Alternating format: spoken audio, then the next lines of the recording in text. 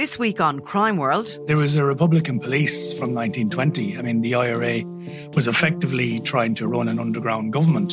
And actually, there was a crime wave. 1919, 1920. There's a wave of bank robberies, post office robberies, robberies of individuals, robberies of pubs in Dublin and in rural areas as well.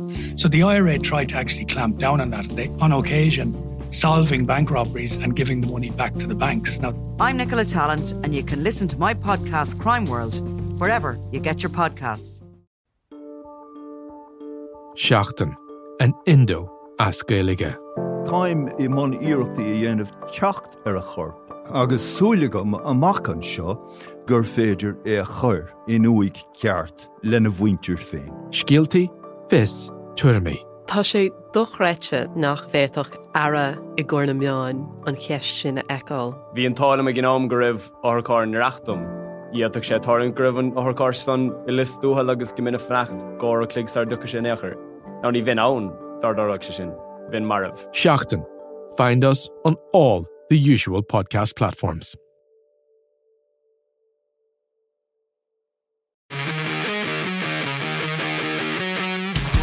Taylor, O'Driscoll, Morgan, extra man is Fitzgerald. Oh, Fitzgerald is cutting back inside! Leinster have another! Darcy, O'Driscoll through the legs, Rob Carney, out to Fitzgerald again, stamped and score! Number 2 for him. Ireland's Grand Slam hopes are dead for another year after Saturday evening's defeat in Paris. France 30, Ireland 24. An end-to-end barn burner, but unfortunately Andy Farrell's men came out second best. Luke, you know, what are your initial kind of thoughts? It was an unbelievable atmosphere. It was a great end-to-end game. It has been great after kind of a couple of years with behind closed door Six Nations to finally get the roar, the crowd back. Like, we had a great one in the Aviva Ireland Wales, and then Saturday night in Paris was special as well. Yeah, look, it was brilliant. Like, I mean, the atmosphere, the build-up, like we had. It sounds very posh now, but we had our wine and cheese out at home in honor of the French game to really make the most of the day. Look, it was very disappointing from an Irish perspective. You know, I thought they got off to a terrible start in the game, and we'll cover that, I'm sure, with our guests coming on in a while. But yeah, look, just very disappointed for the lads. I think, look, a lot was probably made of that decision. And look, I probably disagree with it, but I think there was more in the game that went wrong before and after that. Actually, that was probably more of an issue, and I think that's probably what they'll cover this week when they head into camp, to kind of go through what happened, you know, and how they can fix it for the next one. So yeah, just disappointment's the overall feeling, isn't it? I really felt like, you know, they had loads of that second half. I mean, they were way on top of the French team, just couldn't. I think it was probably a big mountain to climb to come back after that terrible start. So they did great to get themselves into a position to do that, and they'd be disappointed that they didn't take advantage of it, because those opportunities, I don't think they come around that often in Paris, if I'm being honest. It's very, very difficult place to go and win. So yeah, I mean, it's a sour taste, but there's lots of positives too. I think Ireland didn't play great, so there's lots of room for improvement generally. Like, I hate when players repeat that non-stop in post-match interviews, but really there was loads of things that they didn't do very well, that I think will be highlighted, and I think they'll improve them, because I think it's a very good team. And I think one thing that I did think was positive is that you could see there was opportunities there within this current more expansive game plan that they're playing, to open the French team up if they were a little bit more accurate and a bit calmer, I thought. So they're on the right track, and just the accuracy and things like that for the rest of the competition, I think they're in a good position now. And a bonus point is still positive to get from Paris. Yeah, well, we're delighted to be joined once again on the show by Fergus McFadden to look back at the weekend's game. Fergus, how are things? Yeah, good. Thanks, lads. Good. Thanks for having me. No, our pleasure. Good to have you back on. You know, a couple of days removed now from Ireland's defeat in the Stade de France. It was an interesting game. You know, it really, you know, went back and forth. Ireland looked on the ropes for a long time, then got back into a very good position before ultimately coming up a bit short. Like, what's kind of sticking out to you about it now, a couple of days removed? Yeah, I think in general it was probably a stop-start game. I think for the day that was in it, like, it was lined up to be like a lot of ball and play with kind of a lot of multi-phase attack from probably both sides. I don't think you really saw that. I think there was probably more errors from both sides than people would have predicted. It's still a great game. I think obviously the French starting so well put Ireland on the back foot, and as Luke knows, when you go over to Paris and you play them, starting like that just makes it a bit of an uphill battle. But I think the team showed great character in the second half. Like I thought at half time that the French potentially, if they got going in the second half, they could have blown Ireland away. And I think Ireland really hung in there. And if anything, we were in a position to maybe win the game at the end. But people kind of forget that, the French had their little purple patch at the end there too, where Dan Sheehan comes out with that, it's standing try-saving tackle. And really that's what saved us the bonus point. Like, it was still 6 points, and people are going on and on about this decision from James Ryan. But I think he can stand over that decision. That's my opinion, because if he didn't take the 3, Ireland wouldn't have the losing bonus at this stage. Yeah, I'm sure we'll get into the decision in a bit more depth in a minute. But Luke, first, your initial thoughts, anything that you want to piggyback off what Fergus was saying, or anything that kind of stood out to you now? Yeah, look, I thought it was a really enjoyable game, even though I thought the quality actually probably wasn't what I think both teams are capable of in attack. I thought it was kind of scrappy. I think there was probably good pressure from defense, or from both defenses, maybe caused a bit of that. But I felt like both teams, I think they knew that they were up against their toughest match, I think, or the team that was playing the best. A lot of people kind of overrunning things, a lot of people dropping passes that they normally wouldn't, a few errant passes as well. Just looked like a nervy enough start to the game. And I actually thought Ireland got got the worst of it. Like, I don't remember. I think they had a really bad opening 25 minutes, actually. And afterwards, bar the French purple patch that Ferg was talking about, I actually thought they had a large part of that game, and it was there for the winning. And that was probably my sense of it. I felt like it's tough to climb back from that start they had. Particularly, they got lucky. I suppose it was a great chase by Mac Hansen, but that was kind of a little bit lucky, I suppose. I actually thought they were lucky to be in the game, and fought back brilliantly for that middle period of the game up to maybe the last 7-8 minutes. So I was really disappointed for them. I thought it was there for them actually to get a win. But I think they can be proud of it. I think they'll learn a huge amount from it. I think they can actually get better. Look, France can get better from what they showed too. They had a lot of mistakes as well at times, but I think Ireland didn't actually. I think there's a good bit left in them actually. I think they on another day, they cut out some of the errors and they defend just a little bit better. I think they win that actually. So I think it'll be interesting to see the reaction they get. That video review will be interesting, because I think if they look back at it, they'll think the same thing. Because I just literally watched it again there. And it was, they just had a terrible start, really bad start to the game. So it was hard to recover from there, I think, really.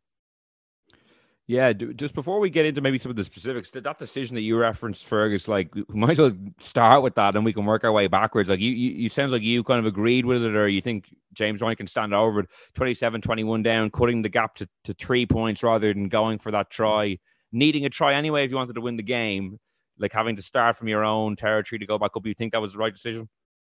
Yeah, I do think it was the right decision. I think that there was almost 10 minutes left. There was 9 minutes left on the clock. I think we're in the ascendancy, but you take the 3 there and you've got the insurance of the losing bonus. I think our maul had been going well, but it's a bit of a roll of the dice. And I think when you have that much time, if there's under 5 minutes there, it's a no-brainer. He's probably going for the corner, but I think it was the right decision. And I think that losing bonus point, I think people will realise in a month's time how important that losing bonus point is, because I think Ireland are still definitely going to be in the shake-up to win the competition. I think that France, they're bound to slip up away to either Scotland or Wales, and I think points difference and will they definitely get losing bonuses against those teams? You just don't know with them.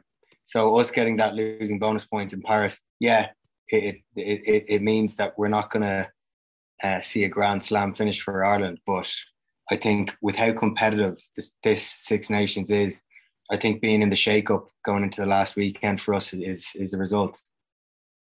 Yeah, Luke, what was your take on it? I thought he should have gone to to the corner, to be honest. I can see why Ferg and lots of other. I mean, it's really split opinion, you know. Like, I mean, Ferg's right. I mean, you come out of it now, you've got a bonus point. I'd probably argue they were a little bit lucky because I think I'm not sure how they didn't give that try straight off the bat, to be honest with you. But then once they asked the question, it wasn't clear grounding. So unbelievable tackle by Sheehan. I think I felt like Ireland had them on the ropes at that stage. I obviously think that, the line had struggled a little bit at times during the day. But they had mulled them over just previous to that. And I just felt like France were looking a bit raggedy at that stage. I might have put that one to the corner, maybe brought on a few subs like your Keane Healy's, maybe Beelum at that stage, and tried to shove them over just with a few fresh legs. But it's so difficult to say. Like, Ferg's right. Like, you look at it now and you say, like, Will, you've been listening to me for about 2 years with the lads going, you need to kick their points. Like, it's been driving me mad that they're kicking to the corner all the time, particularly against really good teams. And obviously France are a great team. So I just felt like this was the one that it's the exception to my rule, I think. I mean, look, you definitely would have gone if they had 14 on the pitch, but I still felt like they just might have had them. I think you might have even got another penalty. You might have eked another couple of minutes off the clock as well.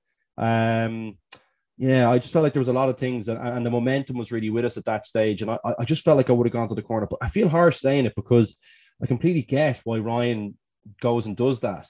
Ireland were in the ascendancy. I'm sure he felt like they were going to be getting the ball back off the kickoff.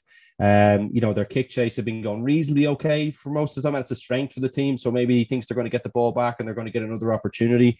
I just felt like it kind of let them off the hook a little bit when they looked a little tired to me at that stage. They got a minute or so break for the kick. They got to walk back up to the halfway line, 3 points ahead. I don't know. I just that was my gut feeling on it that it wasn't right at the time and that they should have gone to the corner. But I feel harsh saying that. Yeah, I think people forget though that James is captain, as Johnny would have been captain if he was fit. But messaging does get sent on from water carriers and breaks in play from that. So to say that was 100% his decision, maybe it was, but you can be sure that there was messaging sent on and that people were aligned. And I think Murray Kinsella, Ferg, was saying that. I think I'm pretty sure he was saying he heard people roaring it from the touchline. So I'm actually not saying maybe it's James' fault actually, but it's interesting you say that because I'm pretty sure Murray Kinsella was saying on his some show he's on there that your competitors. Yeah, I don't know. It looked like it was something separate. I think he might have been actually interviewing. He might have been being interviewed by someone else. I'm not sure it was actually his podcast, but I'm pretty sure he said that that he heard people roaring from the touchline to go for posts. So yeah, I'd say you're right. Like, listen, they made a lot of mistakes afterwards. Like, I'd say they'd be kicking themselves. Like, I thought they kicked really badly afterwards. They missed loads of tackles. Like, even in the last phase and like, it's funny, we talk about this decision, but there was loads of things afterwards that they did really poorly. Like, I felt even for the try that was held up, like, the amount of times people were like roaring at the ref for a penalty, like way out of position and stuff, doing crazy things. You're kind of saying, just sit in the defensive line. We actually had numbers up. We were short because there was guys going offside, roaring at the ref for a penalty for a knock-on, when actually if they just stayed in their position on the line, we actually were in a way better position to defend them. And even despite all those mistakes, we still missed a terrible tackle to let him through at the end for the try that was held up. And look, they go back and get the penalty anyway. But like, there was even chances to clear the kicks, clear their lines a few times, and we just did it really poorly. So listen, we talk about the decision, but there was loads of things throughout the game that they look back on and think that was a mistake too, and that cost us in the grand scheme. So I feel like he's going to get a bit of a hard time for it. Look, I think it's probably good that they think about these decisions anyway and go through the situations, because this is a real 50-50 for me. I think it's really, like, there seems like there's lots of people think different things on it, But it's an interesting one. Like, it reminds me of the All Blacks game in November when it was the All Blacks had cut it to 6 points. They had a try that was then disallowed and they had a penalty in front of the post. And when they went for the 3 points there, I just thought that was a huge let-off for Ireland. Like, Ireland were really on the ropes then. The All Blacks had a similar kind of situation to what Ireland were in at the weekend. They opted to go from a 6 point to a 3 point deficit. And then I think Tygburn got a turnover penalty and Carberry, got, kicked Ireland, ultimately to the victory. It was I thought, reminiscent of that, where, as you say, Luke, what did France want Ireland to do there? Probably take the 3 points. I think they were probably a bit relieved that Ireland didn't go to the corner because, as you say, they were kind of on the ropes for the first time.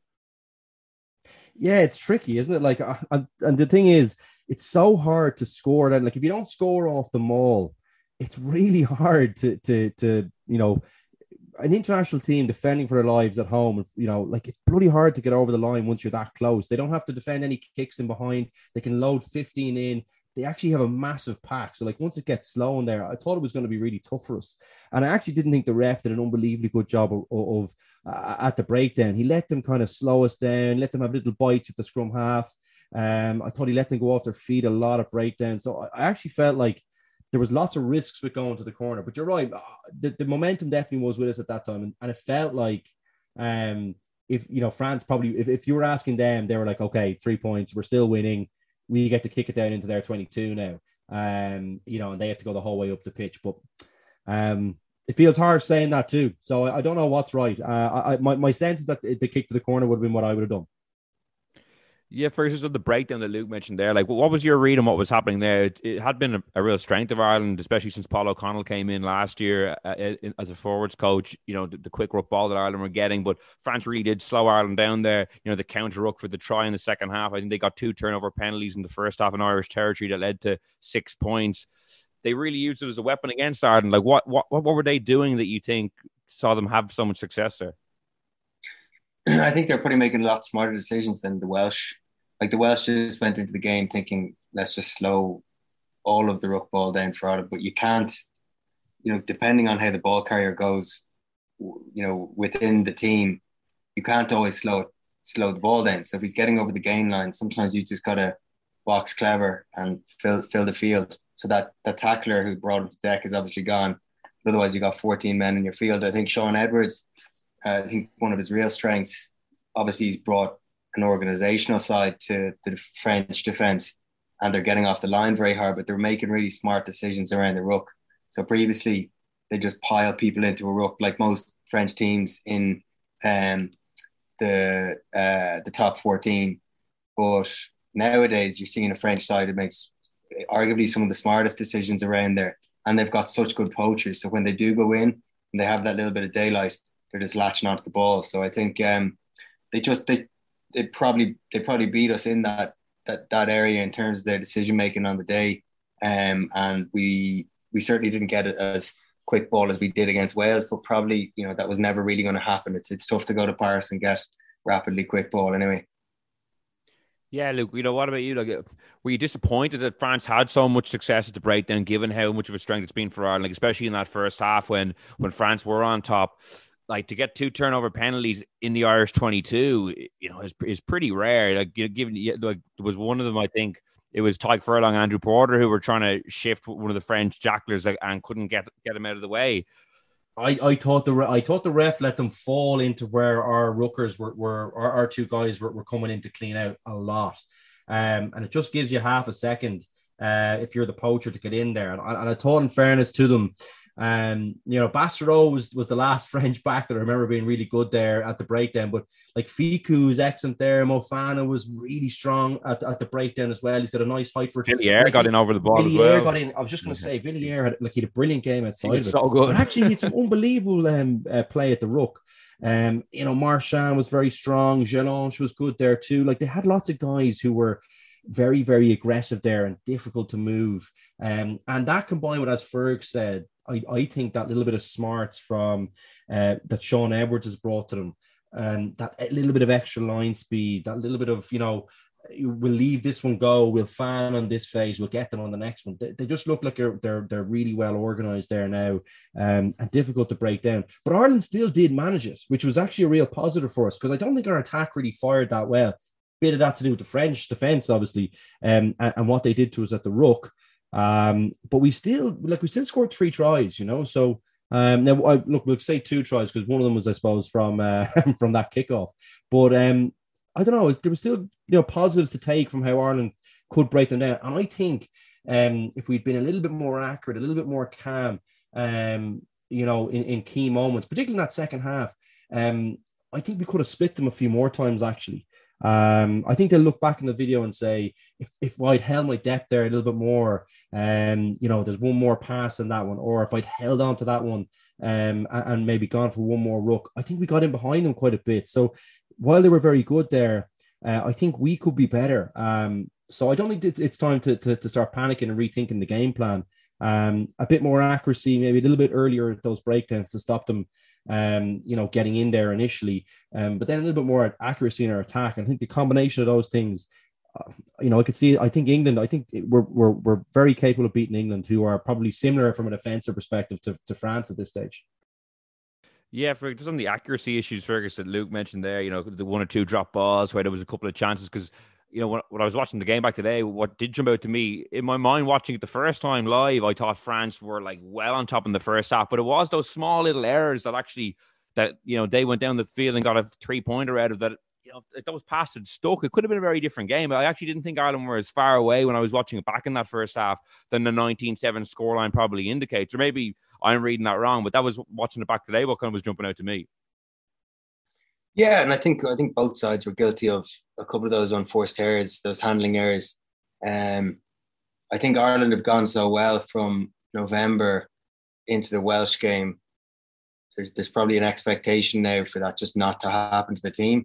And it was one of those days where there was a few, uncharacteristic. It wasn't that many of them, but you just pay for them more when you're away in the likes of a Twickenham or Paris. And we did, on top of, like you're talking there about, Ireland never really got going. They didn't show much. And I fully agree with that. But I also think that the French actually didn't really get going either. I think at the start, yeah, they had that, 5 phases where there's a small bit of indecision around who's setting up at D1, D2, D3, and Intermac just took it on the fly, nice and flat, flicked it back in, and they started really well. But I think aside from that, did the French play the type of rugby they played against New Zealand in November? Probably not. That was like that, because that's the level they've gotten to now. And I don't think Ireland did either, because that's what it's back to my original point. When we first started chatting, was I don't think either team really showed their hand about how well they can actually play. I think it was a mixed performance from both teams, probably over the course of the 80 minutes. That's why it's funny, because it was such an exciting game, and you're right. Like there wasn't that much action in the 22s. It was all kind of between the 22s, and then there might be a little error or a penalty conceded and a 3-pointer. And as you say, like France. Maybe wait. Sorry, did anyone think the first try was a 4 pass? I saw the aerial replay today. It looked. Did you see the footage today, Will? Yeah. Definitely a 4 pass. Yeah, I was amazed they didn't check that back, actually. But yeah, it was funny. Like it seemed like it was a couple of moments that Ireland just let go. Like Ferg mentioned that, like there was 2 phases where before that try, we just never got out of the blocks. We had a terrible start to the game. Like I was amazed we were still in it at the end. And I think for 100% right, France have more in their tank as well. So yeah, look, the Six Nations is generally a little bit cagier anyway. Like New Zealand just play a more open brand of rugby. Like I think they probably allow you to play a more open brand of rugby too. But the Six Nations is a bit different. Like teams know each other so well. If you think, like, both defenses are actually pretty stingy, and both teams are actually very good at the ruck. So it's probably a bit of that as to why maybe both teams didn't maybe show that flowing rugby. But look, I have to say, I thought Ireland actually had a good showing. I couldn't believe how close they were to winning that, having played, I think, fairly averagely. So I was really pleased, actually. I know it sounds terrible, but like a bonus point out of that, I think Ferg's right. I think we're right in this now. The dangers you go there, you get nothing. But I think playing pretty average and coming away with a bonus point I think we're both really well, because I think we can take England away. What did you make of Joey Carbery's performance, Fergus? Obviously, going into the game with Johnny Sexton's late injury, it was a huge talking point. Probably the biggest game of his career, his first Six Nations start. How do you think he played? I thought he performed well, considering the level of pressure. That's probably the most pressure he's ever been under in his career so far. I suppose the expectation when Johnny plays is there's going to be a certain standard. So then with the guy that comes into to fulfill that role, it's tough shoes to step into, which adds to the pressure of you got to remember his first Six Nations start. It's in Paris, the most hostile probably environment you can play in the Six Nations. So yeah, I think he had a strong showing. I think his goal kicking was very good from some tough angles. I think his line kicking was very good. I think he got the team going around the field. There obviously was those unforced errors that weren't necessarily his fault, but just off some of those shapes off him, there seemed to be maybe a small bit of indecision around some of the pods where probably normally when Johnny was there, there'd be a bit more of a flow to it. So in general, I thought he performed really well. And I think, looking at the World Cup cycle, that's a really important game for him to get under his belt, because if Johnny was fit, he probably wouldn't have gotten that exposure this Six Nations. Might have got a start against Italy, but in the bigger, tougher games, Andy Farrell would have started Johnny. So great experience for him. I think he had an encouraging showing, and I think, in fairness, he probably put some doubters to bed in terms of should it have been him or someone else. I thought he stepped up. I thought he could have easily had a performance that would have been one to forget, and I don't think he did. I think for what he did, he showed well. Yeah, look, what did you make of his display? Yeah, I thought he was good. I feel like I'm going to be repeating what a lot of what Ferg said. I still think he's a little bit lateral, and it's interesting to hear Ferg kind of spotted that too. And sorry, not that, but that the little bit of timing issues around, maybe some of the pods off him. Like, it's very different playing outside of him versus Johnny. Like, Johnny gets the ball through his hands so quickly. He's in the team for like 100 times. So like, I feel harsh actually even making this comparison. But I'm going to stick with the point for the moment, because I still think, because even at Munster, I think it too, he's a little bit lateral. And I feel like, yes, he gets away with it sometimes because his footwork is great. Sometimes it's not so bad for a 10 to be, a little bit lateral, because people stop defending you, and he's got great footwork. So, sometimes that can work in your favor for your own attacking options. But if you're playing outside him, I still feel like he's not direct enough, doesn't hold his opposite marker enough, doesn't create enough space for guys outside him sometimes.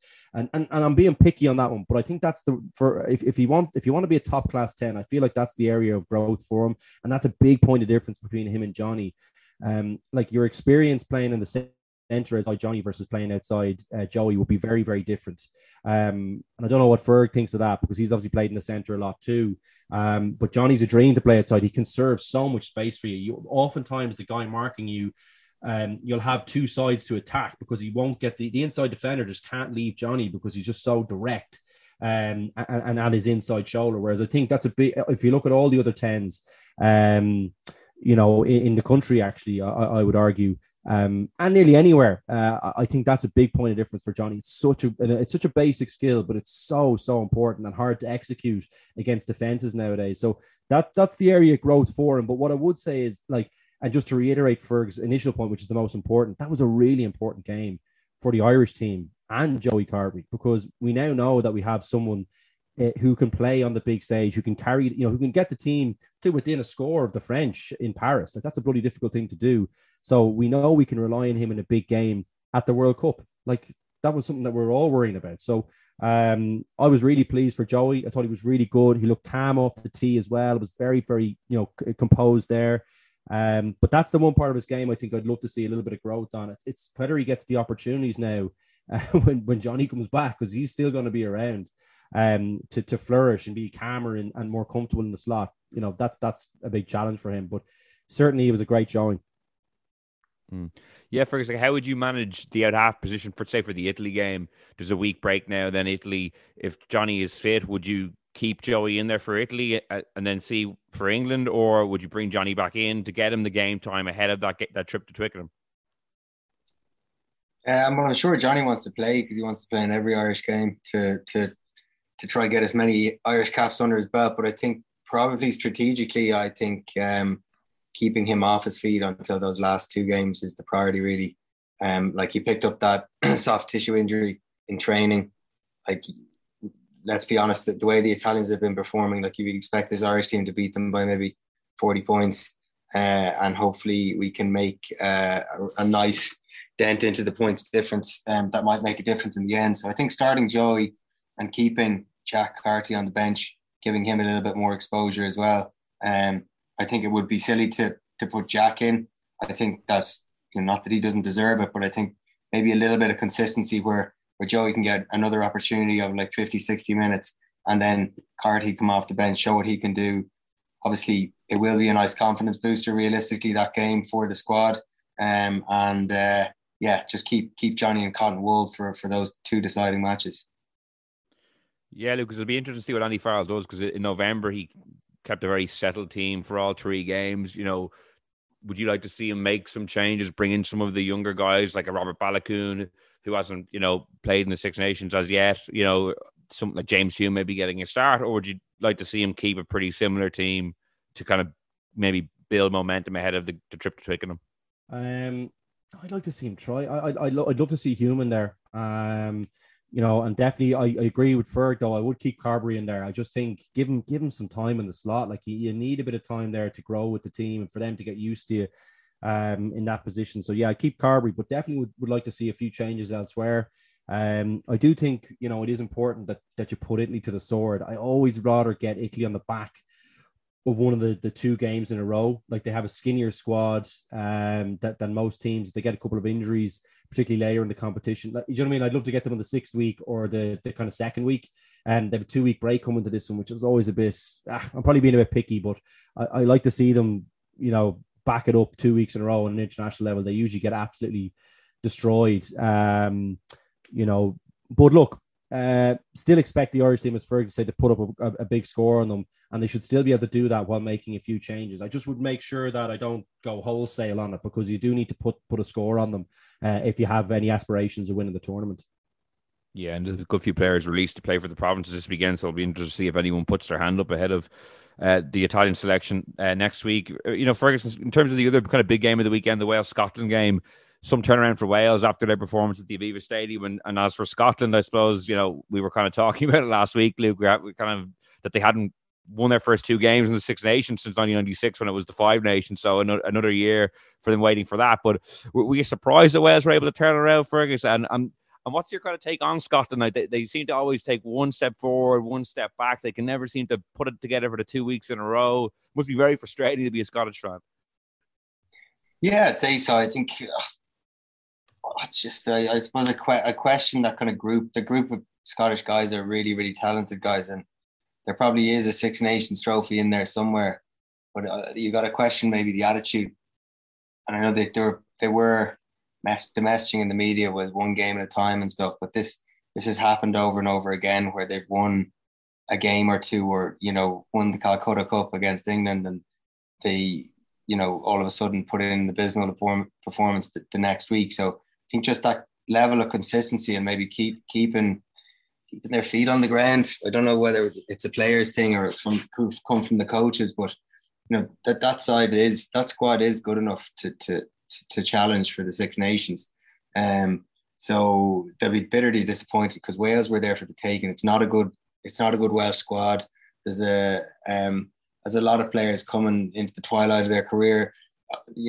Probably a big motivating factor for them for the game was, Jonathan Davies and Dan Biggar getting their 100th cap on the day. I'm sure that would have got them up for it a bit more. And the fact that, they did get spanked by Ireland in the Aviva. Like, I can't remember a Welsh team that, to come over to Dublin and not quite roll over, but just get dominated so badly in every part of the field. And that was largely down to how well Ireland had played. But I suppose the way it was pitched, it's easy for me to say now, but I kind of looked at the fixture and was like, jeebers, this looks like one that Scotland could easily get turned over on, because, in Cardiff, it is always a tough place to go, kind of no matter where the Welsh team are at.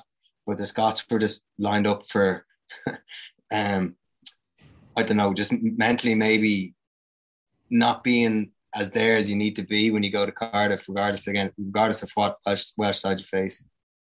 Yeah, I think what's annoying Scottish fans even more is that Matt Williams is tearing strips off them on Irish TV, and they're like, "You were our worst coach of all time. You lost every game you coached with us." It is interesting. Like they to my mind, they don't. I don't know. I just feel like they don't. They don't look like a team that can back it up week on week. In that, like they don't often have all the territory or all the possession Do you know that kind of way? Do you know, like a team that consistently gets those things oftentimes can produce consistent performances. I feel like they're kind of scrappy. They've got some very dangerous players, as Ferg mentioned. They've got some, talismanic guys, but also guys who like to play off the cuff, like Finn Russell, who's a key guy for them. But like, does he give you consistency? Like, sometimes I wonder about that. I think he can have a big game, but it's very hard to back up those special plays, week in, week out. Sometimes you just want someone who's consistent, who's going to give you consistent decision making, who's going to put the team in the right positions all the time. Not to shoulder the burden on completely on him, but that's what my feeling when I watch them is very much that. I don't feel like they're a team that gets on top of you. I feel like they're a team, like even against England, they weren't on top in that game. Like England kicked so badly in it, but they had all the possession, just couldn't break Scotland down. They had no creativity really. Whereas Scotland, on the other hand, had a little bit of the game, but they had some really key moments. Big players like that Stuart Hogg pass to, I think it was to Graham off that short side. I think it was off a line out maybe. Like they had those kind of big moments, and they're very dangerous. But are they a team that can back it up week on week if you defend correctly? If you don't have shooters like the English lads did, probably not. I think they get caught in the second week, and they've been very consistent in that. As you say, it's 1995 since they won 2 in a row. And there's a reason for that. I think they find it hard to get on top of teams for a consistent amount of the game. Yeah, and to win your first game the last 2 years against England, the big, fill up to start the campaign, and then to go away to Wales the following week this year, and then at home last year and lose must be, pretty debilitating. First, do you think there is they do seem to be like talking themselves up or kind of trying to talk their way into championship contention? Are they kind of maybe putting that, that cart before the horse and, rolling up their sleeves and getting that kind of big away scalp? I know they did it last year, but that was in behind closed doors in Twickenham, and in Paris, which is very different to maybe going to a packed Cardiff. Yeah, well, I don't think they're talking themselves up. Definitely not, actually. I think it was the opposite I felt this time. I felt they seemed conscious of not doing that. But you could kind of sense that, they're saying one thing and maybe internally believing another, that kind of way. And it's changing that is a tough thing to do. So, I think agree with Luke again. Actually, you made a very good point there about just not dominating sides for enough of a game. Like they play better rugby than a side when you look back at a match over clips and go, how did they not win that? That's such a good style of rugby they play. But sometimes that's not a test match winning style. I think they need to kind of marry the kind of Finn Russell, Stuart Hogg kind of X factor into kind of boxing smart and tough periods of matches. I don't think they've got that yet. It's funny though, they might not be out of the competition. Like they have, so they've France coming to them, in Murrayfield, like a bloody difficult proposition. As Ferg said, like France are very capable of not having a big away performance in them. Like there's generally one of those in the competition, and things could look very different. Like that bonus point in the Millennium might actually look similar to Ireland. That might look okay towards the end of the competition. So look, it feels like a long shot to say it, but they might have their 2 toughest fixtures out of the way. And be in a great position by the end of kind of week 4 or week 3, I suppose, in terms of the games. So yeah, look, it's disappointing that they didn't get the 2 wins in a row. Feel like they're probably a team I'm sure internally it seems like they feel like they're going in the right direction. And that seems like a step backwards. But look, it's still a bonus point in Cardiff. Like how many times have we gone over to Cardiff ourselves with a team we're thinking, geez, we have to beat this Welsh team, and all of a sudden, they make, 250 tackles and come out on the right side of a win. And you're thinking, geez, how did that happen? So they wouldn't be the first team that happened to. It didn't feel like that type of game. But regardless, they still got a bonus point out of it. So wait and see. It might look very different in 2 weeks' time. In an ideal world, like in that for that Super Saturday, at this stage, what would be pretty cool would be if the Scots could beat the French, and it goes into that final, and we win all our matches until that last game, and you're literally playing, it's a Super Saturday to see who wins it. That would be pretty cool. I think there's a strong chance that could happen. And it would leave Ireland knowing they've already beaten Scotland. There's no chance of Ireland losing that game. So we know basically that the title would basically be, we'd have one-handed title if it comes to that. But look, do you think, obviously 2 weeks in, is there anything kind of jumping out at you across the board in terms of trends, or anything that you find interesting about the Six Nations so far, about how teams are trying to play, or anything jumping out at you in that regard? Do you know what I think? I think there's actually, I know that wasn't very fluid on the weekend, and both defenses are very good. Just in the Irish-French game, first of all, I think a lot of the chances really come from good kicking. I think really good kicking is really important. I think that 50-22 rule is actually a brilliant rule. I think I really think that's a really good idea. Tyke Burns was so good as well. Look, that was a bit of a jammy one. Like, that was a kind of pick, ball knocked in behind us. He picks it up, has a bit of a hack at it. Like, happy days for us, and a big turning point in the game at that point. But got him a new central contact today as well. But you're seeing teams respect it. Respect that kick quite a bit, I think. And you even think at the end of the game, France, Ficou had that nice chip over the top. That was a kind of crucial moment in the game as well for France. That's something that I think is I think England tried to exploit it a bit more against Scotland than they probably needed to, and they didn't execute very well. But I do think that's kind of it opens up other opportunities for us. So I'm hoping it makes for a more open championship versus the kind of turgid stuff maybe that we have seen. Just where defenses seem to be so hard to break down. So that's maybe something that maybe I'm looking at that seems important. I do think the offside line is still a big issue in all the games I've watched. I just think that, the touch judges are just not involved enough. Like, they need to be, like, if you have an extra bit of space there, I think it makes the game very, very different. And I still think they're not reffing that correctly. So that there are two things one thing I'd like to fix, and one thing that I think is working maybe in terms of trends in the competition. Yeah, Fergus, what about you? Is there anything that's kind of you found particularly interesting, or that you found particularly noteworthy across the kind of games for the first two rounds? I think when sides probably been getting into the opposition 22 and they have an advantage, they haven't been kicking the ball away as quickly. I think in previous championships, sides have just, the ref would stick his arm out, and all of a sudden it would be like, right, who are we going to kick past the ball to? Who are we going to, are we going to chip it over their line or put in a grubber kick? Whereas sides have been trying to,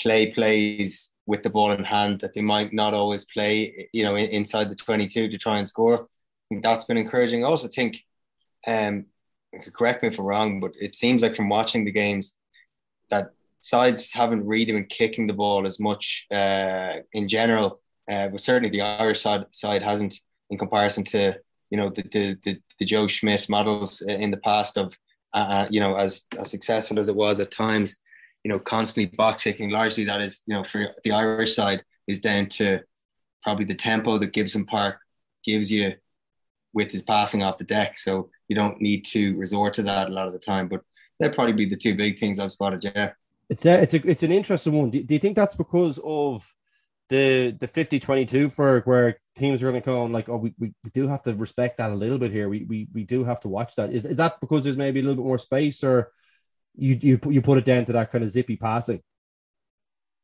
You don't really know. Like, I'm kind of. Or they've just decided to play that way.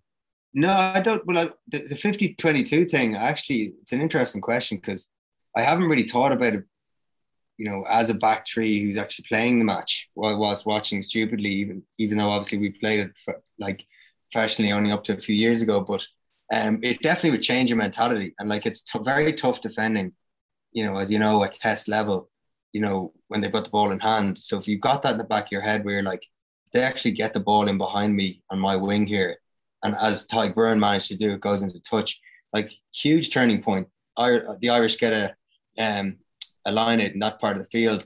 We scored from that line out, didn't we? Or from a couple of phases after it. Did we or did we not? I didn't know. I think the French won that line out after Tyke. I think that was that the overthrow, or did they nab it? I think they just got up and they nicked it then. Yeah.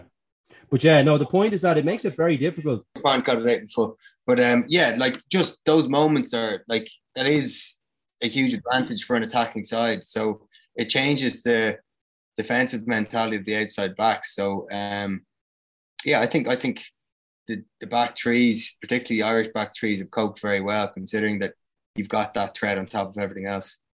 And it is funny, do you know as well? I probably meant to say this with Ireland. I couldn't the amount of times that we kicked ball away, we've been so good at that thing that Ferg was saying about when we have an advantage, playing it. But I just Gibson Park, like, look, I could kind of see what he was doing, but he kicked a few away that were kind of key. Remember the penalty in the second half, that he kicked it through. Now Dupont does unbelievably well, but it was probably a bit harsh. Maybe the ref didn't give us, but there was one in the first half as well. In their half, we were struggling. He kicked a few away. Like, I do think the plan should be, as Ferg said, as what he's seen with the other teams, keeping them in hand, like trying to get another pen. Like, it's really where you bring yellow cards into play. The pressure, the penalty count, really, whatever it is about having 2 consecutive ones in the same play, just seems to build up in the referee's mind, that the other team are just really being kind of cynical, So, I didn't think Ireland played that part actually very well, but it's interesting to hear you say that that's a trend. I must keep an eye on that now. Yeah, a couple of interesting things to look out for. Just before we wrap up, Fergus, obviously during COVID, you retired. You didn't get that kind of send off because crowds weren't there and stuff like that. But how have you found retirement generally? Has it been tough? Stepping away from the environment. Yeah, definitely missed the environment. I missed the lads and probably the crack you would have within that. But in terms of missing playing the game, I haven't really missed it that much, being honest, or the training side of it, really. Listen, I think you look at it a day. I was actually over in Paris at the game, so it was unbelievable atmosphere, in fairness. And there's moments before a match like that where you're looking on going, I remember how it feels, when you're lining up for the anthems there, and like how special it is, how nervous you are, and just like that occasion, and it was so great to see it back again. Is unbelievable. So there are those rather that half an hour beforehand, even though I'd had a few beers, and I was like, actually, that's a little bit more pleasant than. I was like, I'm happy enough in the stand here, actually, than chasing down Fiku and the lads. But there are moments like that where you're like, Jesus, that they're such special occasions. But I had my fill of them, and I think retiring at the time I did, when there was no crowds, it probably made that transition a small bit easier, because I wasn't looking on going, oh, geez, a packed RDS for a European Cup game or whatever. It was a little bit grim for the guys there. So it probably made that a touch easier for me, yeah. Yeah, and as you say, it was great to have big occasions like Saturday night in Paris back, and a couple of great ones over the next couple of weeks to look forward to as well. But for now, Fergus, thanks so much for joining us. Thanks for having me on. That's all we have time for this week on The Left Wing. We will be back next week with another podcast. And in the meantime, you can subscribe to us on Spotify, Apple Podcasts, or listen on independent.ie. So until next time, thanks for listening and goodbye.